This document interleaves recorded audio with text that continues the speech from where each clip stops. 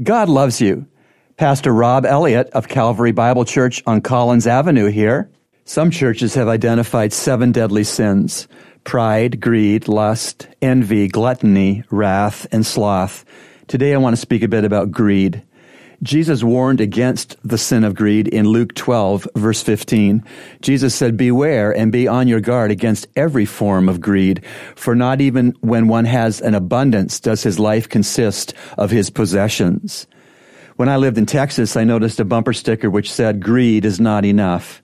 That's a good definition of greed.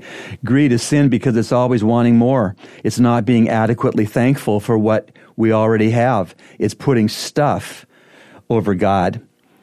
It's righteousness to always want more of God, but it's idolatry and sin to always want more of material things. When you ask a greedy person, "How much do you want?" the answer always is, "Just a little bit more." There are at least 2 things that cure greed. Number 1, generosity, and number 2, contentment. Generosity is when we give away enough that we stop being greedy. And contentment is enjoying enough to be satisfied with what we have.